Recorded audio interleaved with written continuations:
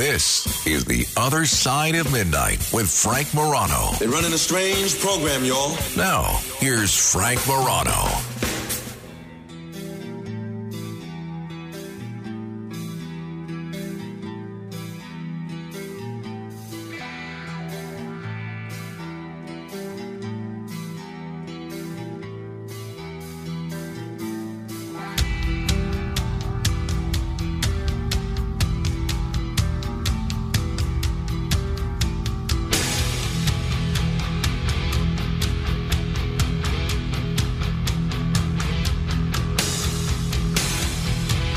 Well, by now you have heard the big news. The news is that someone who was at one point considered a top-tier candidate for president, Ron DeSantis, the governor of Florida, has decided to bow out of the presidential race and endorse President Trump. Now, following our second-place finish in Iowa, we've prayed and deliberated on the way forward. If there was anything I could do to produce a favorable outcome, more campaign stops, more interviews, I would do it. But I can't ask our supporters to volunteer their time and donate their resources if we don't have a clear path to victory. Accordingly, I am today suspending my campaign. And in that announcement, and I'm sorry we don't have this portion of the of that announcement. In that announcement, he went so far as to say that it's really you can't allow the Republican Party to go back to the corporatist, globalist leadership that used to run the GOP, which is what Nikki Haley represents, and for that reason, he's backing Donald Trump. If we could grab that audio, I will play it for you. In any event, if I'm wondering, Ron DeSantis is a young man. He is term limited, right? He's only 45 years old. And he's a young 45. He's in great shape. I have more gray hairs than he does. And he is a lame duck. What do you think Ron DeSantis's future holds? If Trump is elected, I don't know that I see Trump giving him a cabinet appointment or anything like that. I really don't.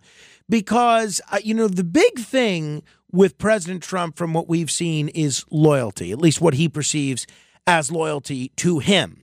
And from everything that I hear in Trump world, even though President Trump was very gracious in his remarks in New Hampshire yesterday, he views DeSantis as incredibly disloyal. He views himself, meaning Trump views himself, as the man who made DeSantis his career. He views himself as the guy that helped DeSantis win the Republican primary and then, in a very close race, helped him win the general election to become governor of Florida. So I don't see him getting anything in a Trump administration. Now, let's say Biden or another Democrat or someone else that's not named Trump wins again in 2024. Then a lot of people would put DeSantis at the top of their list for what happens in 2028, meaning as a Republican challenger for president. I have to tell you, I think this is maybe the worst run presidential campaign in history. I don't know what he's done that would make him a front runner for the nomination ever. Now, it's no secret. Sometimes you can have a very poor run one time and then you do a little bit better the next time around. But even if you are a DeSantis supporter, looking at it objectively, can he really credibly say that he would be a great candidate in 2028? I don't think so. So if he's not going to be in a Trump administration, certainly not going to be in a Biden administration, if he's not going to be in the front runner for 2028, what does he do? Does he go into the private sector? He's clearly a smart guy, right? He's clearly well known. He could, I'm sure, do some punditry, maybe be a talking head on cable news and write some books, that kind of a thing. But as far as, I don't even think he would do well in something like a radio talk format because he doesn't seem to handle adversarial questions very well. He seems a little bit stiff. He's got a little bit of a charisma problem, I think. And I think that's one of the things that hurt him, not only in the campaign with voters, but I think it hurt him with donors. A lot of donors didn't like that he doesn't do the typical glad-handing kind of thing that every other politician does. Now, maybe that's to his credit, because I think it's very distasteful the way a lot of these politicians prostitute themselves to their donors. But he doesn't do that. So what else does DeSantis do? Where do you go from here? Well, he is in Florida. Maybe he goes to Disney World. But in all seriousness, whether you like DeSantis, whether you don't like DeSantis, objectively, what is Ron DeSantis's career path from here? I know he's got a law degree. He could certainly practice law. I'm sure he could get a job with a politically connected law firm down in Florida, and that might give him the freedom to pursue his political pursuits as well. Maybe that's probably the most likely option. Is he going to be able to make a lot of money on the speaking circuit? Is he considered a real dynamic speaker? I don't think so. 800-848-9222 if you have other thoughts. 800-848-9222. The only other thing I'll mention with respect to the presidential race is the issue of that Nikki Haley has raised about Donald Trump's mental fitness. So apparently President Trump had seemed to confuse Nikki Haley with Nancy Pelosi. And he said that, she should have handled January 6th better. And basically, Nikki Haley, this is all that she needed, because this fits into her whole theme. She is all about fresh face. She's younger. Those other guys, Trump and Biden, are old, and once you get to be over a certain age, you should have to take a cognitive test. So she spoke to a rally and really made an issue of this, and basically is saying that when you're dealing with the pressures of the presidency, you can't have someone else that we question whether they're mentally fit to do it. Now, I do have some concerns about President Biden's cognitive issues. I think if you look at the guy that speaks now in a press conference or wherever, he rarely does press conference, but in an interview, he does not seem the same guy that debated Paul Ryan back in 2012. When he debated Paul Ryan, I don't think there's any doubt that he got the better of Paul Ryan. And Paul Ryan is a smart guy, a policy wonk, love him or hate him. And I'm not a big fan of Paul Ryan as a political figure, but he's a very intelligent guy. And Biden was quick-witted, and he didn't give him an inch. He was on top of anything and everything. He was Johnny on the spot. But even if you look from 3 years ago, some of those debates that he did with Bernie Sanders, some he didn't come across well with. In others, he came across very well in. I think he's slowed down a lot from 3 years ago. Now, I think that's natural. I think that's part of what happens when you're in your 80s. I remember, but my question for you is Nikki Haley, and it's not just Nikki Haley, it's the whole Haley campaign, because a lot of people do have concerns about Biden's cognitive issues. Are you going to see that same concern raised with Trump's cognitive issues now that Haley is trying to make this an issue? 800-848-9222. So she told a crowd of voters in Keene, New Hampshire, the concern I have is, I'm not saying anything derogatory, but when you're dealing with the pressures of a presidency, we can't have someone else that we question whether they're mentally fit to do it. And all of her surrogates are saying the same thing. Chris Sununu, the governor of New Hampshire, was on Meet the Press yesterday, essentially echoing Haley's concern. Nikki Haley has said this is yet another moment that raises more questions about whether Trump is mentally fit to serve. Do you think Donald Trump is mentally fit to serve whether as it's president? Joe Biden or Donald Trump, either one get off the teleprompter. They can barely make a cogent point. I mean, really. So is Trump mentally fit? You're saying he's not? Not in that moment, he sure as heck was. And I mean, look, the point is you have two nearly 80-year-olds fighting this thing out. That's not what America wants. That is a great example of, this is not the Donald Trump, the disruptor of 2016. This guy has lost his fastball. That's a great example of it. We always want to go forward in America, right? We always want that next generation. Neither of these guys represent the next generation. I'm curious where you come down on that.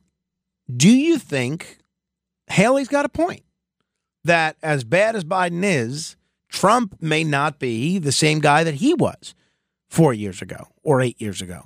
800-848-9222. So those are the two things that I'd love your commentary on. Is if you were advising Ron DeSantis and he said, what should I do next? And I've been in this position where someone makes the mistake of thinking I have some wisdom and asks for my career advice, and I give it to them. What would you tell them? Do you run for office again? What do you run for? Do you just practice law? Do you do something else? What do you do? 800-848-9222. Because honestly, maybe you disagree. I don't see any way that Trump puts him in the cabinet. I don't. I really don't. Because if the most important thing in Trump's view is loyalty, and he views DeSantis, and we could have a discussion about this or not, he views DeSantis as disloyal, along with anybody that supported him. 800-848-9222. Steve is in Monterey. Hello, Steve. Hey, this is Steve Lightfoot. Hey, I want to thank you for the interview 2.5 weeks ago, Frank. Great. I enjoyed having you. Thanks, Steve. That was a good interview, by the way. Anyway, I want to complete this thought about my suspicions that Nikki Haley is running to lose on purpose to ensure Biden's victory. Now, I've seen this game played before where the system has both sides sewn up and they have designated losers to ensure their guy wins. Now, here's what happened. I heard John Dickerson, who's rabid anti-Trump, chide Haley saying this. Isn't there something? Are you going to do something different? Is there some way you can convince America to go with the guy with the more experience? And that was a Freudian slip. It's as if he knows and she knows, both of them, that she's the designated loser. Right. Well, we'll see. It's going to be very interesting, Steve. Thank you. We'll be in touch, I'm sure, in the future. 800-848-9222, 800-848-9222. Robert in Philadelphia, what does Ron DeSantis do next, Robert? That is a really good question. I don't think he really should have run to begin with. I was kind of torn on that because I think that the niche that DeSantis fills was already filled by Trump big time. But I'm glad he suspended his campaign because. And let me just interject. No, it's okay. I'm interrupting you, but let me just interject, and then I'll let you make your point unabridged. Sure. I think what DeSantis was hoping for, and a lot of his supporters and donors were hoping for, is that there was a market for Trumpism without Trump. I think there was a belief in right of center populist circles that Trump's ideas and messaging were popular on things like the border, on things like taxes, on things like foreign policy, and on things like opening up the economy after COVID. But the thinking was 3 years ago, coming out of January 6th and all these likely criminal issues and lawsuits, the thinking was that Trump himself was such a toxic personality that nobody would ever support him again. So I think that's what the DeSantis advisors sold him into running as. They said you could be Trumpism without Trump, and clearly he couldn't. I actually think that's a really, really good analysis, man. I was thinking for a while that DeSantis was the difference between Reagan and Trump in a way, okay? But I didn't think it was his time. That's all. But I'm glad he's still in case Trump can't run. I don't think he's going to be in the cabinet. He can't be on the ticket because they're from the same state, even though it's not forbidden. It's never done. And it looks like Rubio and Scott are both solid senators in Florida for the time being. So unless that changes, I really don't know what he does other than run in 2028. But his term ending now gives him plenty of time to gear up for that, right? Well, absolutely. But has he done anything in this campaign that he could then make the case to either the public or to donors that said, hey, look, I did such a great, impressive job in my campaign. Bet on me again. I mean, to me, I think he's this election cycle's Scott Walker.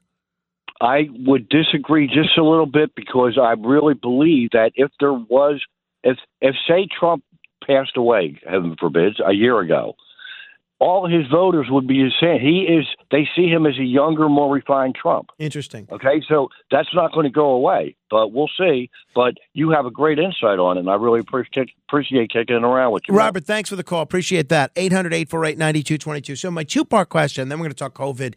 And I'm not going to spend the whole day on this. I know a lot of radio talk show hosts are. You're going to have plenty of opportunity to have your say. But it is big news, and people are interested in it, so I figured I would at least mention it. And I'm just curious what people do think DeSantis should do next. Is there anybody out there that says, I want him to run in 2028? Is there? I don't think there is. I don't think DeSantis' wife is saying that. I mean, and I'm not joking when I say that. I mean, given what they've just been through, who is going out there and saying, that's our guy for 2028? I've heard people say that about Marco Rubio, about Ted Cruz, about, many other people like Josh Hawley, Rand Paul, Sarah Huckabee Sanders. I've heard it about a host of Republican so-called up-and-comers. I have not heard one person after the collapse of the DeSantis campaign say, yeah, that's the guy that we should back in 2028. But I'm also interested in what you think about this latest line of attack from Nikki Haley about Trump's mental acuity. Look, in that clip, he did seem, and if we get it, we'll play it for you. He did seem to confuse Nikki Haley and Nancy Pelosi. But there are days when I get confused. And look, not that Trump, I do think Trump's a pretty sharp guy. I haven't, spoken to him in several years. But I don't think Trump is in the same league as Biden. I think the nature of a presidential campaign is you speak so much, you sleep so little, you're running around so much that you're more likely to make those little, Freudian slips, if that's what you want to call it. Or, look, maybe Nikki Haley's right. I mean, look, he'll be 78 years old by next year. If not for Joe Biden, that would be the oldest president we've ever had. This comes with aging. Right? You're more likely to make those slip-ups. Curious what you think. 800-848-9222. Chris, listening on KMOX in St. Louis. Hey there, Chris. Hello, how you doing? I'm doing well, Chris. We're on every day now. Oh, that's good. I'm glad to hear that. Great. Well, I just want to add my little 2 cents about Trump, if I can, please. Please, go be my guest. Well, that wall that he started on, down there in Texas. Mm-hmm. It's amazing that the Democrats could not get around the fact that they had to finish that wall up, even though they were doing everything they could to be able to stop that wall. Well, when it came right down to it, they had to finish it. Well, first of all, the wall's not finished yet, but I get what you mean. Biden made the point about continuing the wall after that was their number one issue with disliking Trump. I get it from an issue perspective, but Chris, I'm wondering if you could speak to either of the two issues that I'm raising. One, what do you think Ron DeSantis should do next career-wise, because he is term limited? And two, what do you make of Nikki Haley's attack on President Trump's mental acuity and cognitive issues? Well, I can't help you out with one because I don't know very much on that. But number two, if I was to say anything about Trump's personality, I don't mean to be picking on anybody here, especially Donald Trump, because I really do like him. But he's got the mentality of Donald Duck. I mean, that guy just simply has a way of making people mad at him, and he does a lot of yelling. Right, but if you ever watch Donald Duck, he does exactly the same thing. But is that due to age, or has he always done that? I don't know if it's age or if he's always done that. Mm-hmm. Personally, I think they took a look at Trump, and then they made Donald Duck. Oh, well, Chris, that's obviously not the case. I get that you're just joking around, but, look, I think it's a fair question to ask. If you're going to run for president and you're going to have your finger on the button, I think it's fair. I think it's fair to ask of Biden. I think it's fair to ask of Trump. I think it's fair to ask of everybody. And I've never liked that Nikki Haley suggestion of making people take a cognitive test, but I do think, the rigors of the campaign, the ups and downs of the campaign, you as a voter should determine how these people are acquitting themselves. And in that one moment, Trump didn't look good, in my view. 800-848-9222. David is in the Boogie Down Bronx. Hi, David. Yes, good morning. Okay, Frank, this is the issue with Trump. He has a family history of dementia. I'm sure you're aware his father had it. Hey, Donald David, hang on one second. I'm going to let you make your comment, but we have this clip in case people haven't heard it. I want to play it for people and then make your comment. This is President Trump over the weekend. By the way, they never report the crowd on January 6th. You know, Nikki Haley. You know, did you know they destroyed all of the information, all of the evidence, everything, deleted and destroyed all of it, because of lots of things. Like Nikki Haley is in charge of security. We offered her 10,000 people, soldiers, National Guard, so whatever they want. They turned it down. So it does sound a little weird. I mean, he said Nikki Haley's name 6 times, and it's not as if he said, "Oh, Nikki Haley." Nancy Pelosi. He went with that for whatever it's worth. Go ahead, David. What were you saying? Okay, I've been following this. This is not a one-off. This has happened multiple times where he's mistaken where he is, the names of people, what wars we were involved in, a lot of things, okay? This is 77 years old. He's going to be 78. He's only 3 years younger than President Biden, all right? He's got a terrible diet. He doesn't exercise, and his health records are basically top secret. He released a medical report that was like a paragraph long and gave no details whatsoever. There's a lot of unanswered questions. And as you know, we've elected people whose health was questionable in the past, and that did not pay off well for us. Any person who runs for president, I don't care how old they are, should have a detailed medical report, including mental issues, looked at by the American people, because we deserve people in top shape. And I'm not saying President Biden is number one in his age range either. I'm open to looking at President Biden's mental acuity as well, because it's important. These people have their hand on the nuclear button, and they need to be as clear-minded as possible. But I don't think Donald Trump is even close.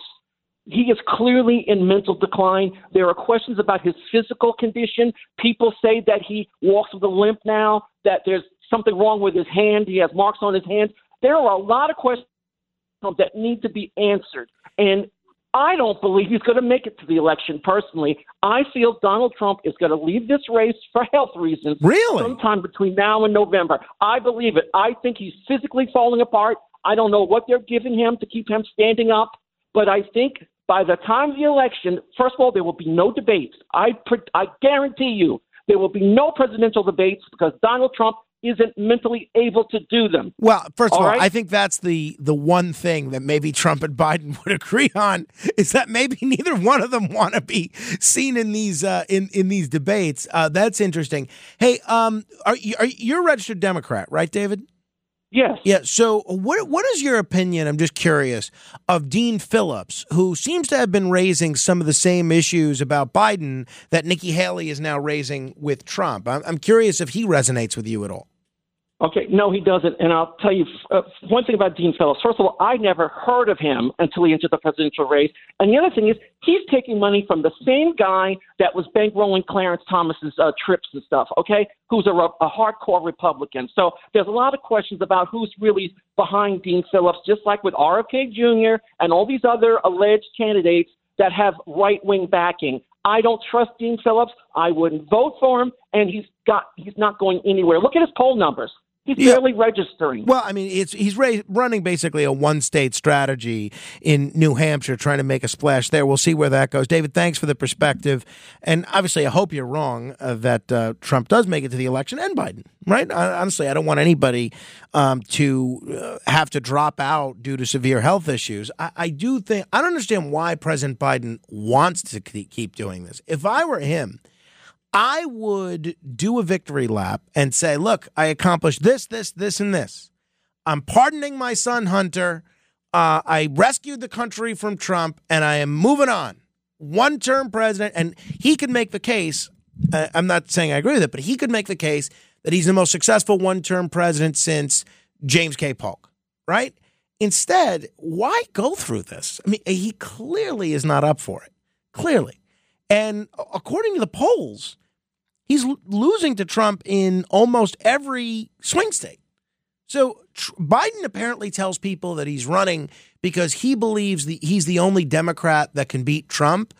But by the looks of things, he might be one of the few Democrats that can lose to Trump. I don't know. 800-848-9222. Hey, I'm really excited. We're going to talk to Donald G. McNeil Jr. in just a minute. Let me try and squeeze in one more call here. Al is in Yonkers. Hello, Al. Hey, Frank, just quickly, I was going to touch on about Ron DeSantis, but I was going to say about President Trump. With the mix-up with the former speaker and Nikki Haley, I think you could blame it possibly on he has a lot on his mind lately. Sure, absolutely. Unfortunately, his wife's mother died, right. And to lose one's mother is a terrible situation. With the and First how Lady. about the four criminal indictments, and that his business is on trial for and potentially being shut down. Oh, and on top of that, he's facing a multi-million-dollar judgment in the civil case against E. Jean Carroll. I mean, I'd say if he doesn't have a lot on his mind, no one does. And traveling all over the place. Yeah, the travel is wearying. It takes a toll on me. And, that's what I think it is, And also with Ron DeSantis, I know you got a guest coming. I think he can try again in 4 years, but there'll be a lot of contenders in there, like Ted Cruz, Rand Paul, Rubio, you know what I mean? I do, and that's why I don't see him going anywhere in 2028. I think it's going to be because he just didn't do anything to distinguish himself this time around, at least not in a positive way. Thank you, Al. 800-848-9222, 800-848-9222. This is The Other Side of Midnight. Donald McNeil joins us straight ahead. The Other Side of Midnight with Frank Morano.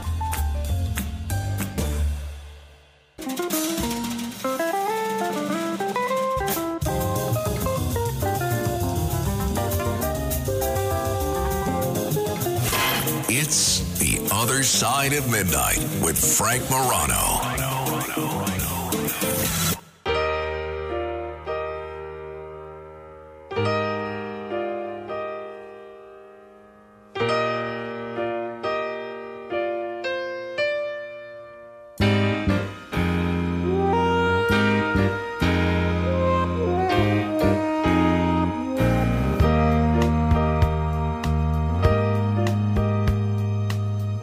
This, of course, is the theme song to Hill Street Blues.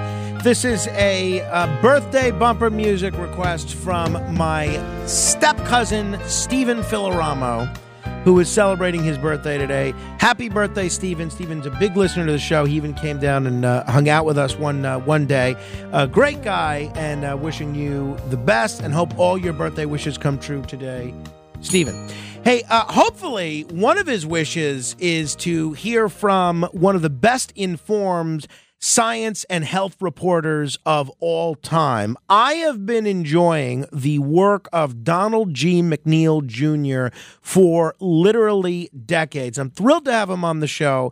He's a veteran journalist who was the science and health reporter for the New York Times, where he covered all sorts of epidemics, including HIV and COVID. His latest book is The Wisdom of Plagues, Lessons from 25 Years of Covering Pandemics. Donald, thanks so much for joining me on the radio. Thank you for inviting me. And happy birthday to your cousin. I'm old enough to remember the Hill Street Blues very fondly, too. Excellent. Okay. You guys are kindred spirits. I'll try and get you an invite to his party if he's having one. So mine's in 2 weeks to turn 70. Oh, great. Okay. Well, we'll let you pick bumper music in 2 weeks. Your latest book is The Wisdom of Plagues, Lessons from 25 Years of Covering Pandemics. What inspired you to write this? What are you hoping people take away from this? I would imagine after leaving the Times, there's a portion of you that could have just used a rest and said, all right, let me just catch up on golf or whatever it is you like to do, maybe some vacations that you've been postponing for a quarter century. You clearly put a lot of work into this book. Why? What are you hoping people get out of this? Well, it's parts of it are memoir, so in some ways I'm telling the story of sort of the most adventurous parts of my life, like things like, almost being kidnapped in a gorilla hunting village in Cameroon and stuff. But most of it is really about just we've just gone through one of the worst pandemics in 100 years in this country. I mean, more people died in this pandemic than died in anything since 1918. And I was trying to say, look, there are patterns to pandemics, and we could have seen this coming, and we saw happen again what we'd seen many times before.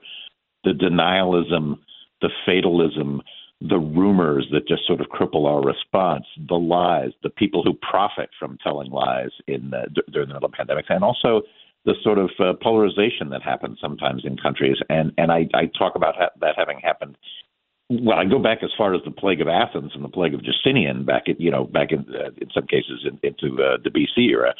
But I also go into, what happened in 1918, what happened during AIDS, what happened during the very unimportant H1N1 swine flu pandemic of 2009, what happened with SARS, and lots of other diseases, and sort of try to pluck the common threads.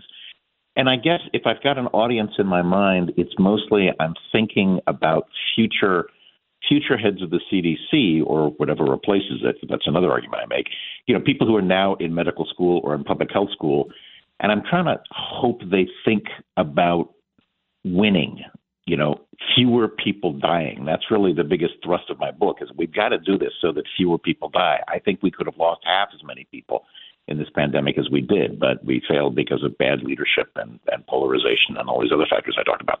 And if people are just tuning in, we're talking with Donald G. McNeil Jr., author of The Wisdom of Plagues, lessons from 25 years of covering pandemics. It's out now. Get it wherever books are available. One of the things that you talk about is at the dawn of the pandemic, some top scientists misled you when you were trying to check out rumors that the virus might have escaped from a Chinese lab. Two-part question here, Donald. One, why did these scientists mislead you? And two, do you have a belief at this point in terms of whether or not this virus did escape from a lab? I think this is still one of the big unanswered questions we're going to face, like, did Cuba have anything to do with the killing of Kennedy, or was Alger-Hiss actually a Soviet spy? That is not going to be answered until an authoritarian state opens its files, China in this case. Mm-hmm. And I don't really expect that to happen in my lifetime. If you push me to the wall and say, what do you think is more likely? I think, given all the evidence I've looked at, I think it is more likely that it was a spillover in the market rather than a lab from a leak. I know this is incredibly polarizing, and I'm one of the people who, back in 2021, wrote an article saying we need to look at the lab leak theory more carefully. It's not the crazy conspiracy theory that it seemed in the beginning, because more was going on inside the labs in China than we knew back at the beginning. But the fact that some scientists got together and lied at the beginning of the pandemic to mislead me doesn't change my feelings about that.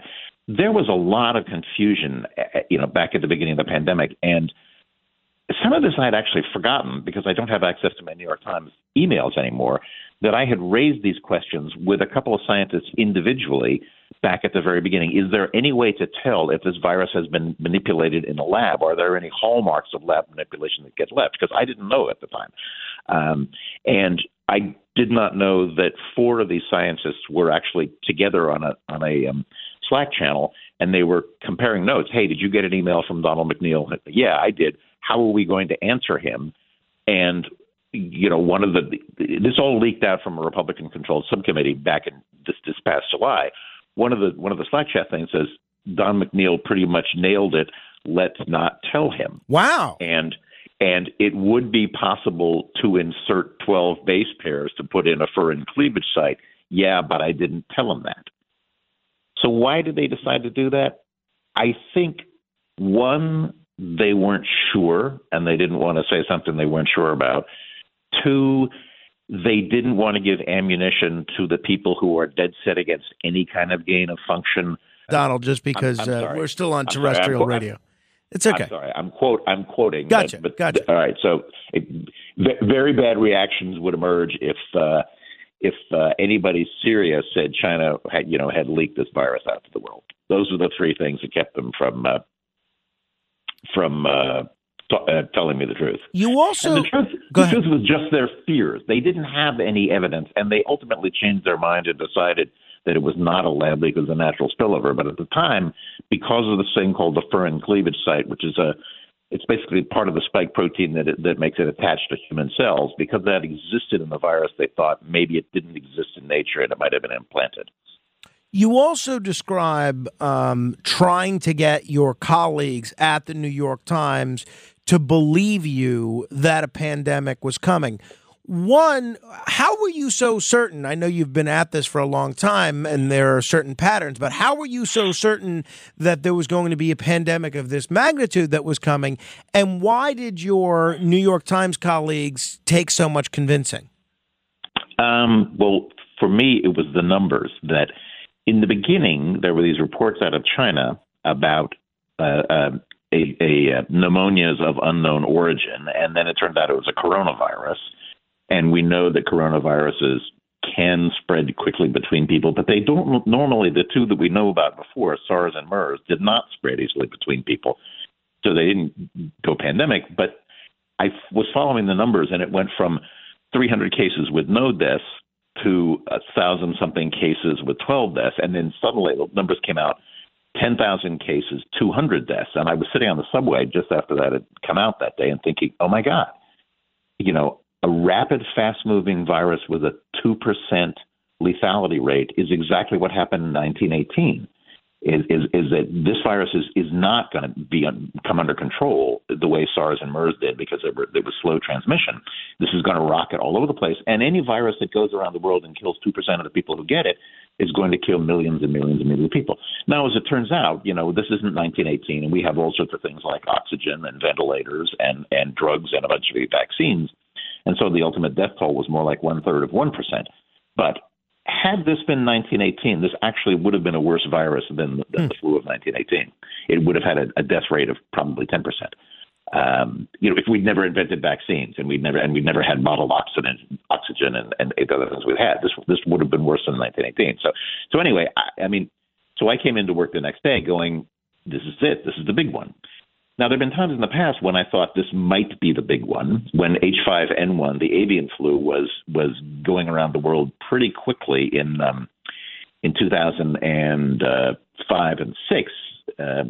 I wrote a sort of an interview with a doctor who thought it might be the big one and thought that we ought to prepare for it. We did make vaccines for it.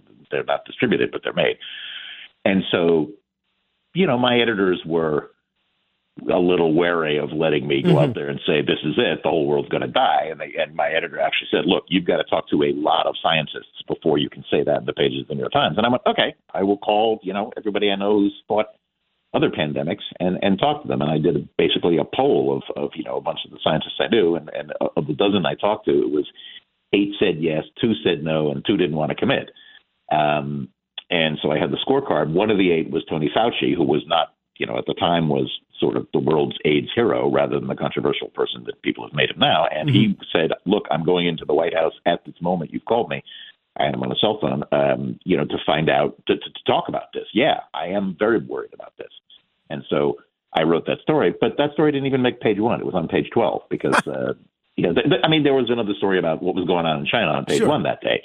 But, yeah, there was doubt. And many people just didn't believe me. And, this was late January. This was February 2nd that I wrote that story, and nobody in New York really began to believe that this was going to happen until the beginning of March, when we were all told to stay home starting in the middle of March, and there was a lot of skepticism. The mayor didn't want to cancel the St. Patrick's Day parade. I forget the name of the player for the Utah Jazz who was asked about, do you think the basketball season is going to be canceled? They wiped his hands all over the reporters' microphones to say, ha, ha, ha. Deadly virus. Everybody was not taking it seriously except for a few crazy coots like me. So you mentioned Dr. Fauci. Obviously, Dr. Fauci was a pretty critical player in the fight against the HIV and AIDS epidemic. You covered that in this book. From your perspective, what were the key differences in how both governments and the media treated the HIV and AIDS situation compared to COVID? Well, remember, at the beginning of AIDS, Ronald Reagan didn't say the word AIDS for 4 years. AIDS was noticed in 1981 when it struck in both Los Angeles and New York simultaneously. But Ronald Reagan never mentioned AIDS, never talked about it until 1985 after his friend Rock Hudson Whom everybody thought was, and his publicist said he was dying of liver cancer. But he went to France for treatment, and his publicist there, for some reason, said, no, he's actually here for treatment of AIDS. And that kind of changed the whole perspective of AIDS. Somebody like me who'd grown up in San Francisco had seen people walking down the street as walking skeletons dying, but there was no discussion of it from the government because there was a lot of belief that, well, whatever this happening is God's revenge on homosexuals and drug users. And it doesn't concern me, and it doesn't concern anybody I know, and I don't know anybody who's gay. People would even use the word gay at the time, but I don't know anybody who's one of them. Was the people's attitude, and they just believed it was different. So the denialism is an enormous part of any response to a disease. That one was a much more slow-moving one. In this case, there was denialism in the beginning when Nancy Messonnier of the CDC tried to say, look, it's not a question of if, but when this disease comes out of China. The stock market dropped about 1,000 points that night. President Trump was very upset, and he tried to talk the stock market back up because it was, at the time, sort of the way he measured his presidency. And he was angry. He was on his way back from India, and Nancy Messonnier was shut up after that. And then he went back and forth in the beginning, first saying that this is nothing, it's just going to wash through us, it's going to disappear by summer. And then as he began to, talk to his advisors, and they began to say, no, this is serious, and it's going to lead to 2 million dead by October, then he responded by saying, okay, we'll have 15 days to stop the spread.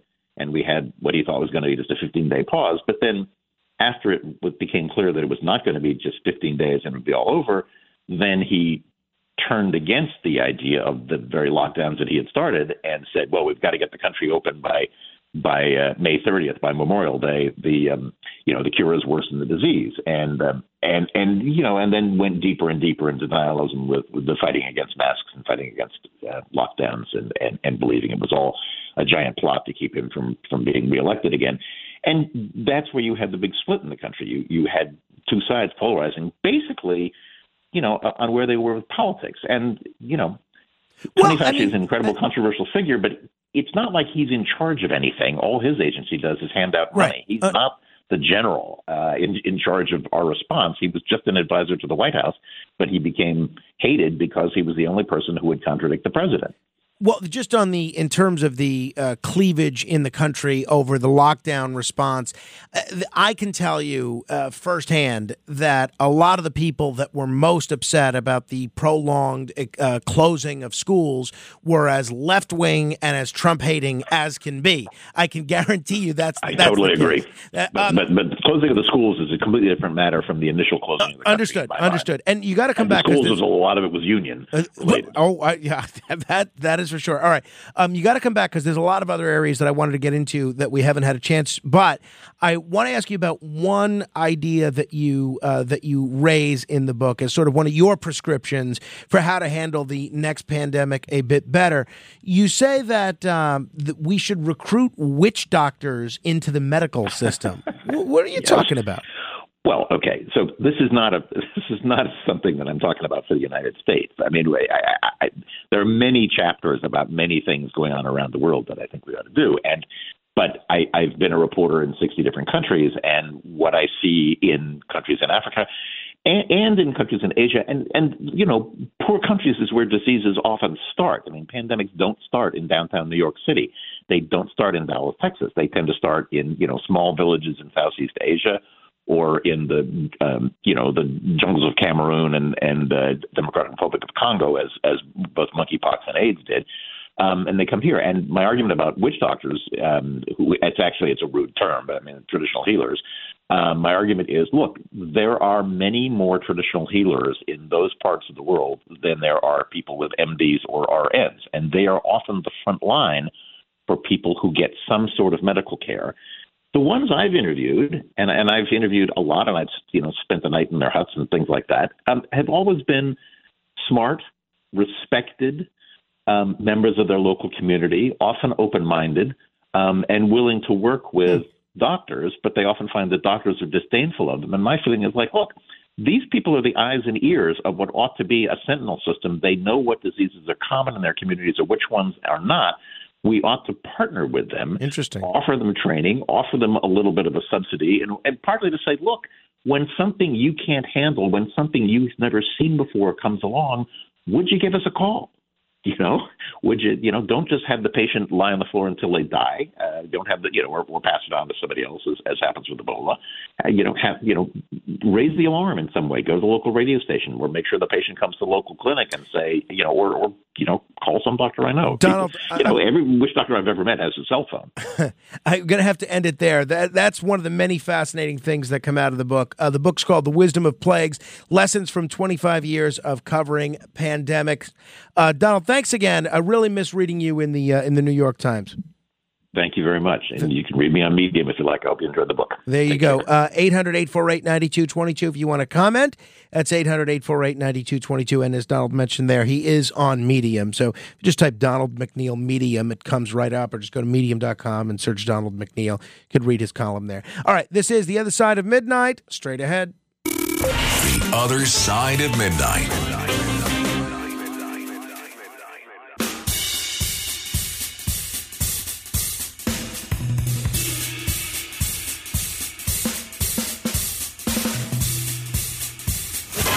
It's The Other Side of Midnight with Frank Morano.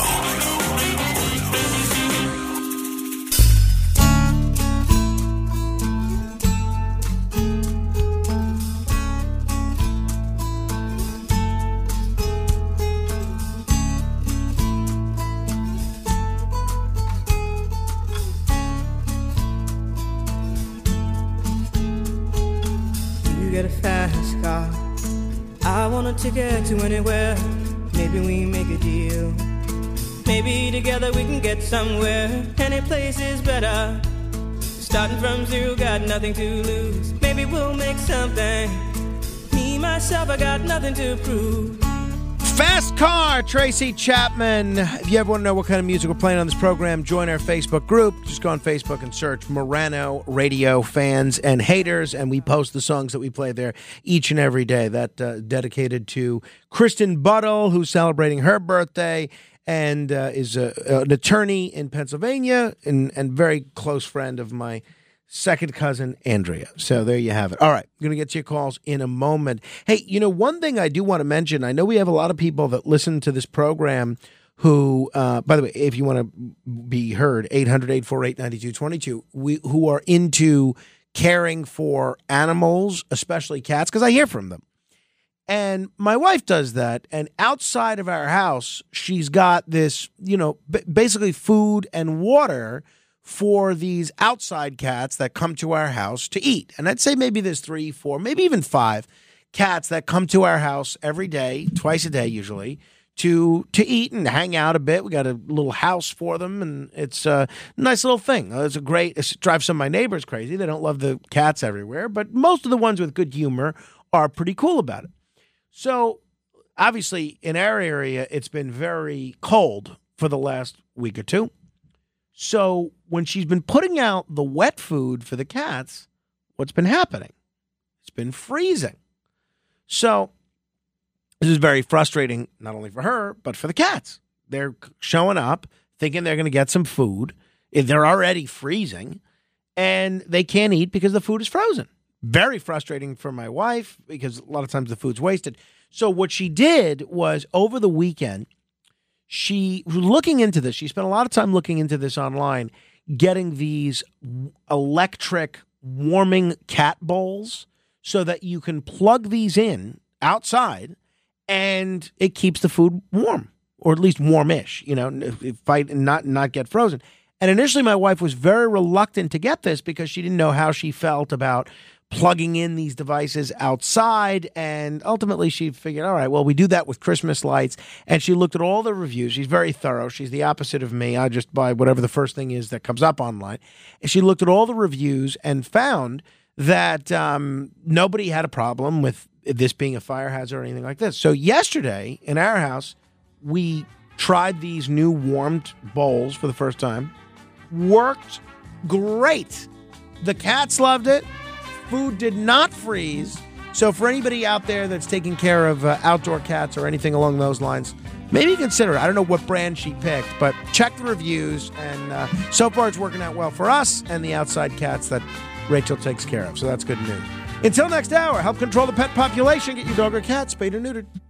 Save big money when you start your next project today at Menards. Check out our great selection of garage and utility lighting options. In stock, ready to take home today. We carry everything to help you illuminate whatever project you're working on. Shop garage and utility lighting products in store at your nearest Menards. You can also view all of our entire selection of lighting options today on Menards.com. Save